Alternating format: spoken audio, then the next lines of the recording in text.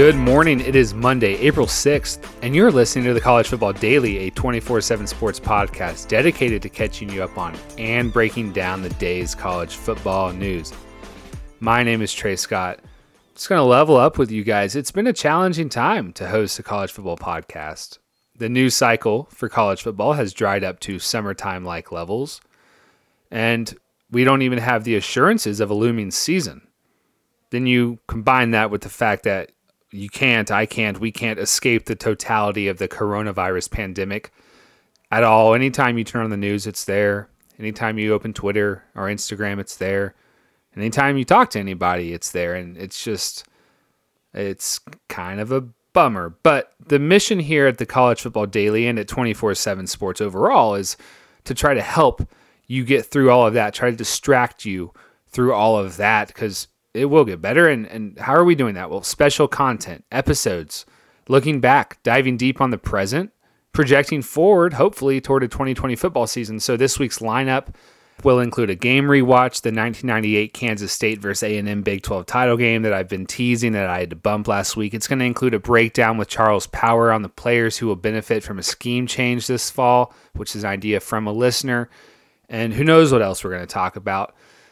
And today I thought it might be nice to start our Monday with a dose of good news happening across the college football landscape as it relates to the coronavirus. I've sort of gathered some things that stood out to me.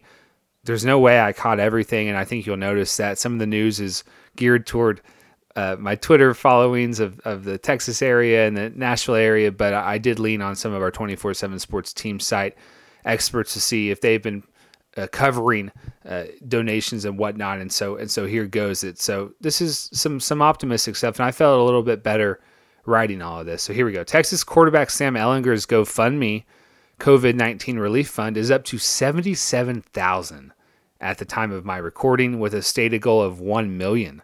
$10,000 of this $77,000 total comes from quote unquote the McConaughey's. You can look at top donors on a GoFundMe page and look, we don't have proof that this is from Texas super alum Matthew McConaughey and his wife Camila Alves, but given the price tag, I'm going to take some liberties and assume that it is. So that's pretty awesome. Other notable donors here include former Texas quarterback and former Houston head coach Major Applewhite, Texas offensive coordinator Mike Yurcich, former Texas offensive coordinator Tim Beck, current TCU backup quarterback Matthew Baldwin, who's an Austin native, Texas offensive line coach Herb Hammond and his wife Debbie. And then, of course, Ehlinger's coach Tom Herman donated $60,000, him and his wife did, to 6 different local nonprofit groups in Austin, including the Central Texas Food Bank. Ehlinger took his GoFundMe lead from a guy he shares the preseason Heisman odds favorite list with, and that's, of course, Clemson quarterback Trevor Lawrence. I told you last week how Clemson compliance and the NCAA had to untangle a few webs to greenlight Lawrence and his girlfriend Marissa Mowry's fundraiser. It's back up off the ground. The fundraiser is being managed by the Cartersville-Bartow Community Foundation in Georgia, with the website saying the couple welcomes gifts of all sizes. Donations are going to Cartersville, Georgia area, which is where Trevor's from, or to efforts in upstate South Carolina, which is Clemson and Anderson, the South Carolina communities. You can choose which area you would like to help. LSU quarterback Miles Brennan and his girlfriend Erin Hebert, daughter of the late Bobby Hebert Sr., started a GoFundMe for coronavirus relief on Sunday. They launched it on Sunday morning with a goal of $7,000, and the reaction was so great that they soared past that and upped the ante to $10,000. Brennan wrote on Twitter late Saturday night, "Please consider donating to Aaron and I's GoFundMe. We are all struggling from COVID-19 and want to help out. All donations are appreciated. Go Tigers." Of course, the New Orleans area has been slammed by COVID-19. Aaron's grandfather, Bobby Sr., died March 28th from complications due to COVID-19. The 81-year-old was the father of former Pro Bowl quarterback Bobby Hebert Jr. and grandfather to former LSU offensive lineman T. Bob Hebert.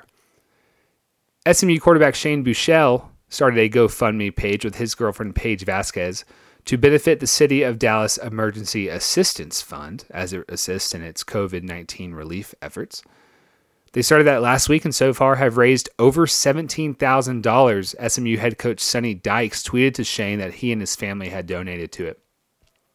I really love this idea from Vanderbilt coach Derek Mason. He launched the Feed Our Heroes Challenge, in which he implored coaches across the nation to purchase food from their favorite restaurants to support medical professionals, caregivers, and first responders. So not only are you supporting the local economy, but you're showing a lot of love and a lot of support to the medical heroes on the front lines who are doing so much for our communities and for our country right now.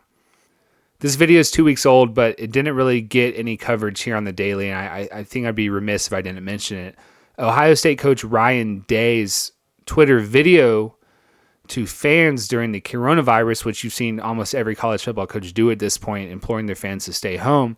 Day's was a little bit different in that it addressed mental health. He reminded each of us to reach out to family or friends or people we know who might feel isolated during this pandemic and remind them or help them or help ourselves to utilize mental health professionals when needed. He even gave the disaster hotline phone number and text service for Ohio's Department of Mental Health and Addiction Services.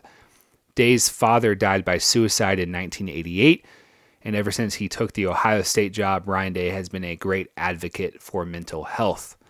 TCU coach Gary Patterson and his wife Kelsey announced last week they've partnered with Saving Hope Rescue and Fort Worth Spark to provide 250 or more snack and activity bags for school-aged children in Fort Worth.